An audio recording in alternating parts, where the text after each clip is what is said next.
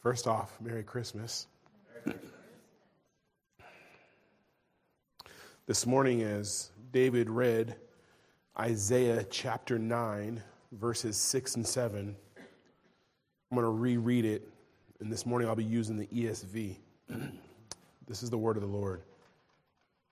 For to us a child is born, to us a son is given, and the government shall be upon his shoulders, and his name shall be called Wonderful Counselor, Mighty God, Everlasting Father, Prince of Peace. Of the increase of the government and of peace there will be no end, on the throne of David and over his kingdom, to establish it and to uphold it with justice and with righteousness from this time forth and forevermore. The zeal of the Lord of hosts will do this. Let us pray. Father, we come to you this morning with anticipation of your return. How?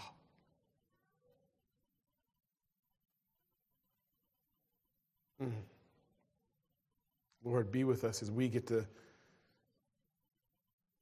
go back and look at how your people was hoping for something. And then your son arrived and filled the void, an absence that was just plaguing your people as it does today.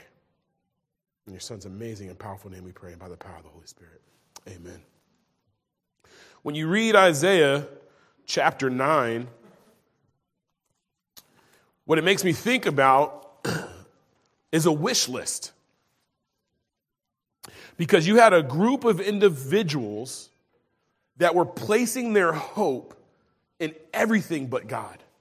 How many times in the Old Testament do we see individuals screaming out for a king, begging, and God would grant it? Worldly kings, though. And then as I think about this season, I'm taken back to Matthew chapter 1 through, I believe it's 17, where you're talking about the lineage before Jesus' birth. And I have to think over a period of time, all these individuals that were named were hoping, were waiting, anticipating. I don't know about you, but as a kid growing up, I remember my first Christmas experience. I was either in the 4th or 5th grade. And I remember our teacher, Mr. Cooper, he sat us down and he said, hey, before you head home for our break, I want you to write your wish list to Santa. As a kid, you write these wish and you hope and you pray and you think if I do good and I'll be great this season and I'll get whatever is coming to me. I get that gift. But the crazy thing, as an adult, how often do we write a wish list? I tell you, I am famous for writing a wish list as an adult. I wish I'd hit the lotto. Man, my worries and cares would just... I wish I could be a faithful husband constantly, daily, and surrender my flesh for my bride so I can come to her perfect. I wish I could be a great dad. I wish I made enough to provide for my family. I wish my health was perfect. I wish I would stop losing friends.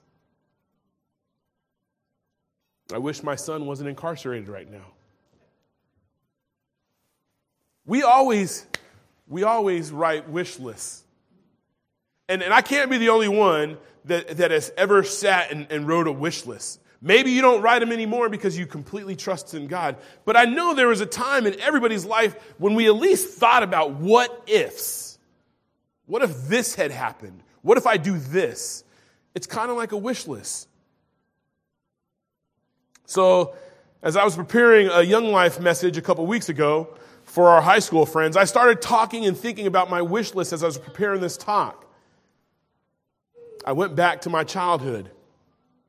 And I remember that wish list that I made in Mr. Cooper's class. It's crazy. As a kid, I remember I wished for the $6 million man. I don't know if you've ever watched that series it started back in 1975. And it's funny, the reason I remember that movie as a kid growing up is because my grandfather, who raised me with my grandmother, he never watched TV until Lee Majors was on. He was the biggest Lee Majors fan ever. And I remember as a kid, I would sit on the side and I would sit there. And that was the only show he would sit and watch, is the $6 Million Man. And I remember in 4th or 5th grade, I seen the commercial. They had re-established some toys. The first one came out in 1975. And I'd seen this in 4th or 5th grade. It's years later, and I see the $6 Million Man action figure. Now, this was like no other action figure. I mean, this thing, you could look through his eye from the back of his head, and it was a binocular. Like he didn't have Kung Fu grip. He had this grip where you could pull back his skin, and it would show his cyborg. See, if you never watched the movie, he had a chance encounter. This guy, Lee Major, Steve Austin, he was a NASA pilot. And as they were going out on a flight one day, it exploded. And, you kind of take the gamble as an astronaut. You win or lose some, right? But he had an encounter with a specialist that designed and created him to be a cyborg. I mean, this series chronicled the adventures of half-man, half-cyborg, bionic government agent Steve Austin. Oh. So back then, those toys were 8 to 12 inches. The G.I. Joes or the big wheels, like 8 to 10. This was 13 inches. It towered over the competition. This muscular-looking fellow came dressed in a snazzy NASA-inspired red tracksuit. Oh. And it had the matching boots, just clean white. And I remember I was begging my mom. So when the teacher said, hey, write your wish list, I said, done. I didn't want nothing else. That one present would have topped everything. See, as a kid, we get so excited as we write these letters to Santa, and we get excited for what could come. Now as an adult, what I recognize is the presence I want is the presence of Jesus. Because see, Jesus' presence changes our past. I don't know about you, but my past had to be changed. And you think about it, a once-in-a-lifetime encounter changed the whole landscape of a group of men's lives. If you come with me to Matthew chapter 4, 18 through 12, or 18 through 22. There's a chance encounter that takes place. While walking by the Sea of Galilee, he saw two brothers, Simon, who is called Peter, and Andrew, his brother, casting a net into the sea. They were fishermen. And he said to them, follow me, and I'll make you fishers of men. Immediately, they left their nets and followed him. And going on from there, he saw two other brothers, James, the son of Zebedee, and John, his brother, in the boat with Zebedee, their father, mending their nets. And he called them immediately. And he left the boat and their father and followed. Look at Peter. Peter, a Jewish fisherman, and this is who we're going to focus on for this message here, for this one little piece here. A Jewish fisherman was called to be a disciple of Jesus at the beginning of Jesus' ministry. I love this idea of this chance encounter when Jesus came to him and said, Simon, your new name is Cephas. Peter. Rock is what it means in Aramaic. Peter, who was raised to be a fisherman, had no idea that moment that he encounters the Christ, your entire past is gone, because your now new identity is going to be fully in me. And Peter, you're going to stumble and you're going to fall and you're going to fail. But you know what? My grace is sufficient. Even when you chose to deny me, I'm going to change you from the inside out. And this is the thing about I want you to understand about Peter. If you look at Acts chapter 4:13, they talked about Peter. He was unlearned. He wasn't a Pharisee or a Sadducee. He wasn't a scholar. But this is what Jesus does, is he calls the people who are willing to surrender it all for his glory. Nothing at all. His past, all he would ever have been would have been a fisherman without that encounter. See, the unlearned does not matter to God of the universe, who can take the most plain, average person and hand him the greatest gift ever, which is his son. And that chanced encounter with his son changes us, changes everything about us. I was thinking as I was writing this for myself, don't sit here today stuck in your past hurts, habits, and hang-ups, thinking you cannot overcome, because we have a God that says, surrender it all to me and I'll take your burdens away. And this is why I love Matthew chapter 11, verses 28 through 30. As I was thinking about Peter and his struggle and his denial in those times where he said, Peter, get behind me. Or Peter would get in the boat and he's like, I'll walk to you, just call me. And he calls out, and then the minute the storm hits, Peter takes his eyes off of who the Lord is calling him to be instead, and he starts sinking, because for that quick second, his eyes go, I see you, Jesus. Oh man, the storm hits. How often do we do that in our lives? The minute the storm hits, we take our eyes from Jesus to our situation. But Jesus is super firm in what he says. Come to me, all who labor and heavy laden. I will give you rest. Take my yoke. Take my yoke upon you and learn from me, for I am gentle and lowly in heart, and you will find rest for your souls. For my yoke is easy and my burdens is light. He is saying, trust me and follow. And I'll change your whole perspective.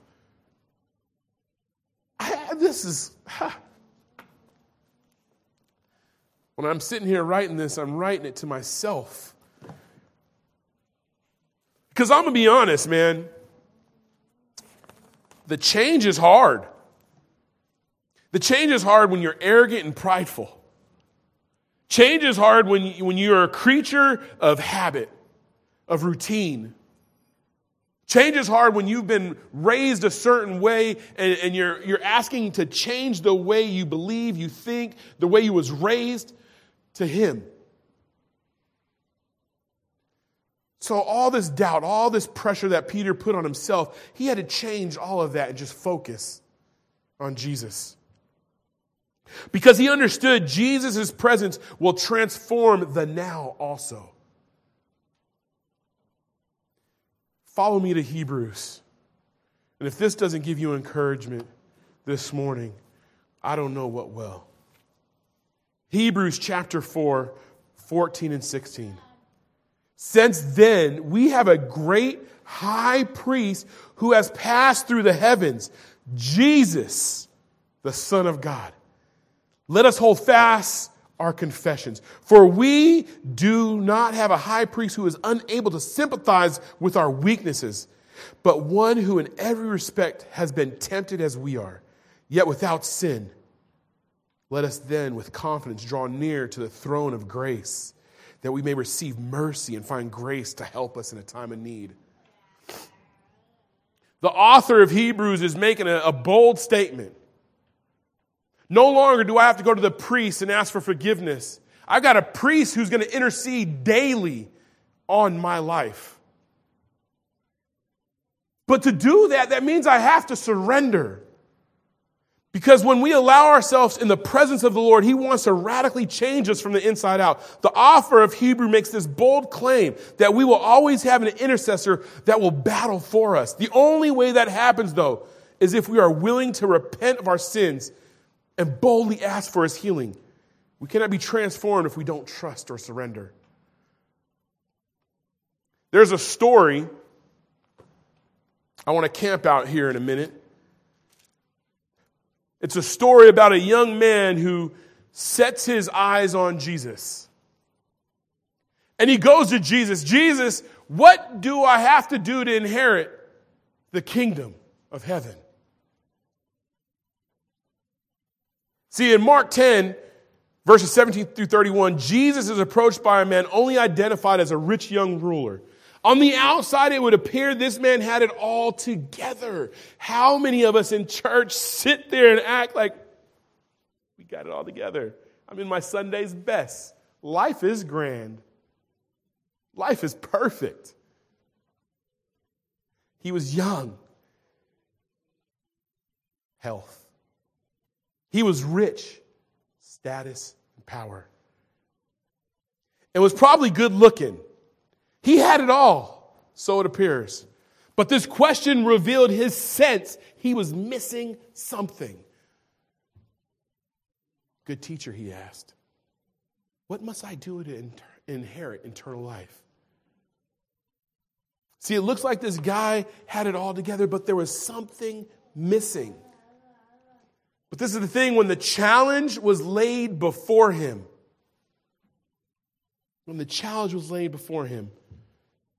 despair. I love how Tim Keller in Jesus the King describes the rich young ruler. Of course, he was missing something, because anyone who counts on what they are doing to get eternal life will find that in spite of everything they've accomplished, there's an emptiness, an insecurity, a doubt. Something is bound to be missing.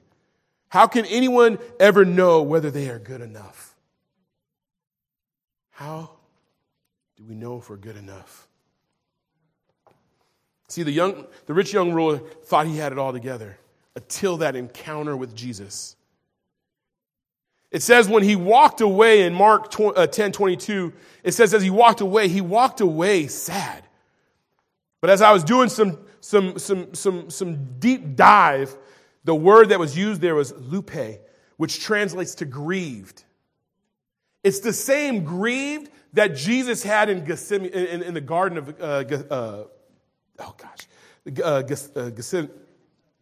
There you go. Brain just went somewhere really quick. That's the same word used when Jesus was in the garden.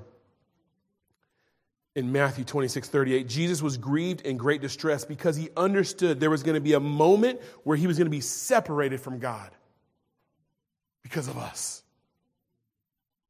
Like, I need you to let that sink in. Not because of Jesus and what he did. It was because of each and every one of us. Because he took on our sin. As I was reading that this week, the thought came over as, I am the cause of the separation between what was supposed to be holy. Like, I don't, if you really stop and think about that, like, your sin, your past, your junk is the reason that the Father and the Holy One was separate for a moment. That is the grieved that this rich young ruler walked away with. That was the grieving in his heart. When Jesus called this young man to give up his money, the man started to grieve because money was for him what the Father was for Jesus. It was the center. It was the idol. It was what was placed in his heart.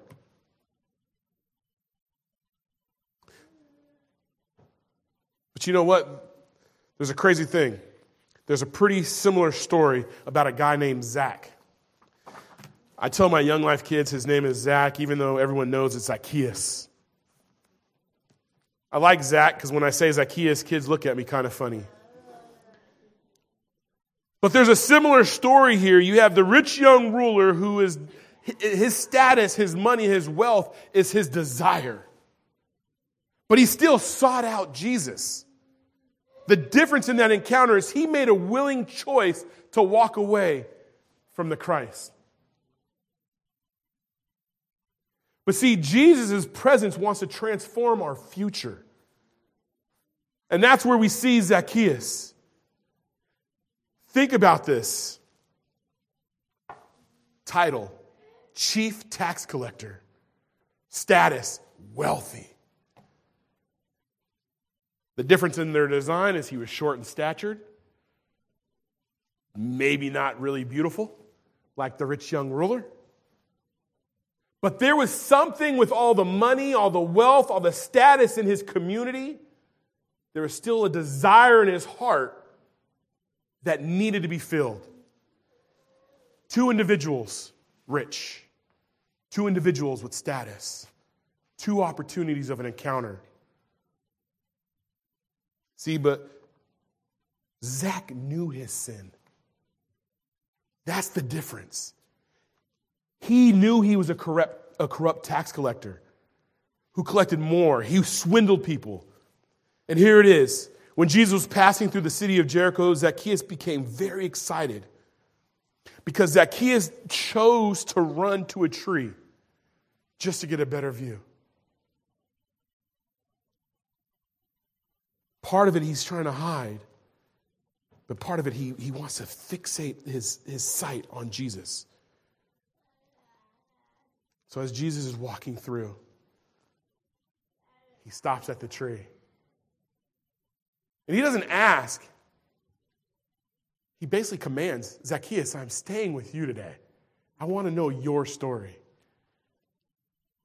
Jesus pursued staying at Zacchaeus' house, and as a result, changed Zacchaeus' life. I don't know about you, but that encounter with the Christ, that's a beautiful thing. We all desire to have that encounter. We all desire to be pursued. It's the same as Luke chapter 2, verses 8 through 14. The idea is that these angels came to the shepherds, and those shepherds, their desire was, I want to go and witness this, and I want to see it because I want to be in his presence. This goes back to the history of Israel. They've talked about this guy all throughout Scripture, about the king to come.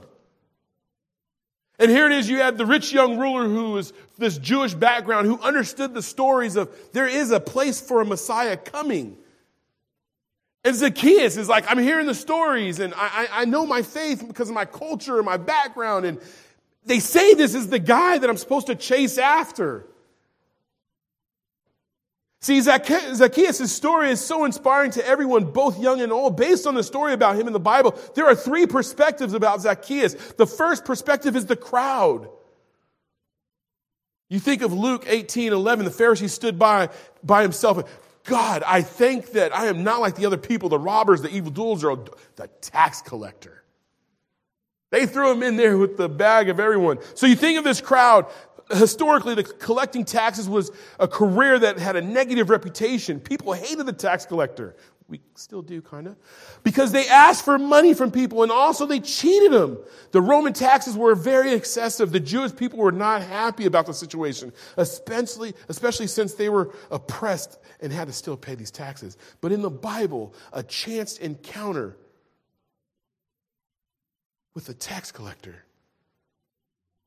Even in Matthew 18:17, it says the tax collector is like the pagan.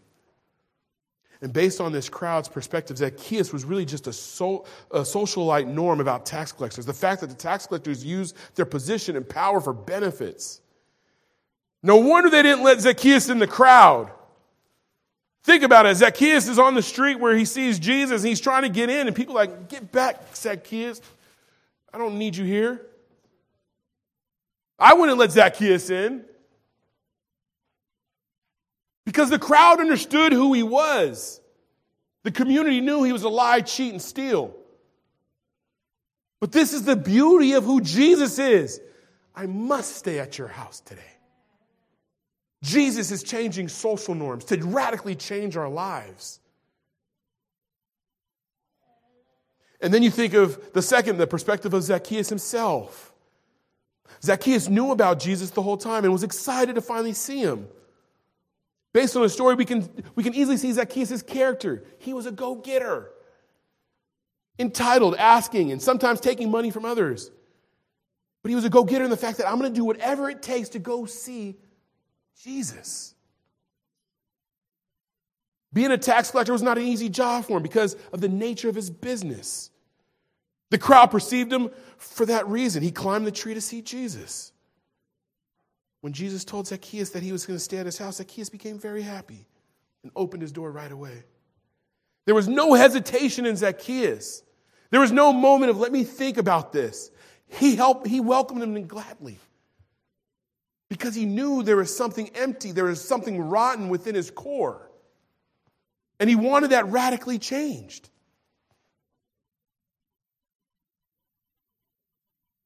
Because Jesus also had a perspective in the story. Jesus seen Zacchaeus as my loved one, just as he sees us. But this is what happened. This is the beauty of it. Jesus already knew that Zacchaeus needed the invitation, not just in his home, but in his heart. After all, Jesus came to the world to save us from our sins so we could stay with him forever. For the Christ to transform our hearts again, we need to surrender and repent. I know for myself, it's the hardest thing to wake up every day and ask for that forgiveness. I had an amazing conversation with one of your elders, and it made me realize like how humble this individual is. As we were hanging out, he's like, if you only knew my heart, Pastor, you might not want me as an elder. See, there has to be a lot of courage for an individual to say something like that and stake that claim. And as I left, I was sitting here thinking to myself, man, if you only knew mine as your pastor. But see, that's the surrender that Jesus wants from us. The rich young ruler is choosing to do it on his own. You have an elder, though, who is willing to surrender to the Lord. And what my wife always says is God does not call the qualified. He qualifies the call. And that's the response to Zacchaeus. He chose the minute he had that encounter, hey, I'm going to surrender to you, Lord. I only want to fixate on you. So you know what? If I've wronged, if I've done anything, I'm going to pay back double, 10 times, 4 times the amount. I'm going to give it all to you. Because that's what my heart is asking of you, Lord. My heart is asking for me to give and ask for forgiveness. Do you understand the humility in which he had to show to say to his people in his community, I am sorry for wronging you? This morning, as you think about this message of the baby coming from heaven to earth, my question is, we surrender to him, though. Have you ever said, I am sorry? Like, have you ever fully committed to apologize to an individual that you know you've wronged? It's a gut punch. That's the hardest thing to do. But see, in Jesus' presence is the greatest gift the world has ever known, transforming the past, present, and the future of those who follow him. So that means we are called to. I challenge you for that. I'm going to finish with this quick thought. If this guy Zacchaeus, who everyone discounted, can ask for forgiveness and surrender, what if that was the top of our wish list? That I can walk in surrender. I can walk in forgiveness. I can ask for forgiveness. And it takes a lot of grace to do that. Let us pray. Father, we thank you so much for how you show up for us. Lord, may we just continue to worship and praise you. Be with us for the rest of the service. In your Son's amazing and powerful name we pray. Amen.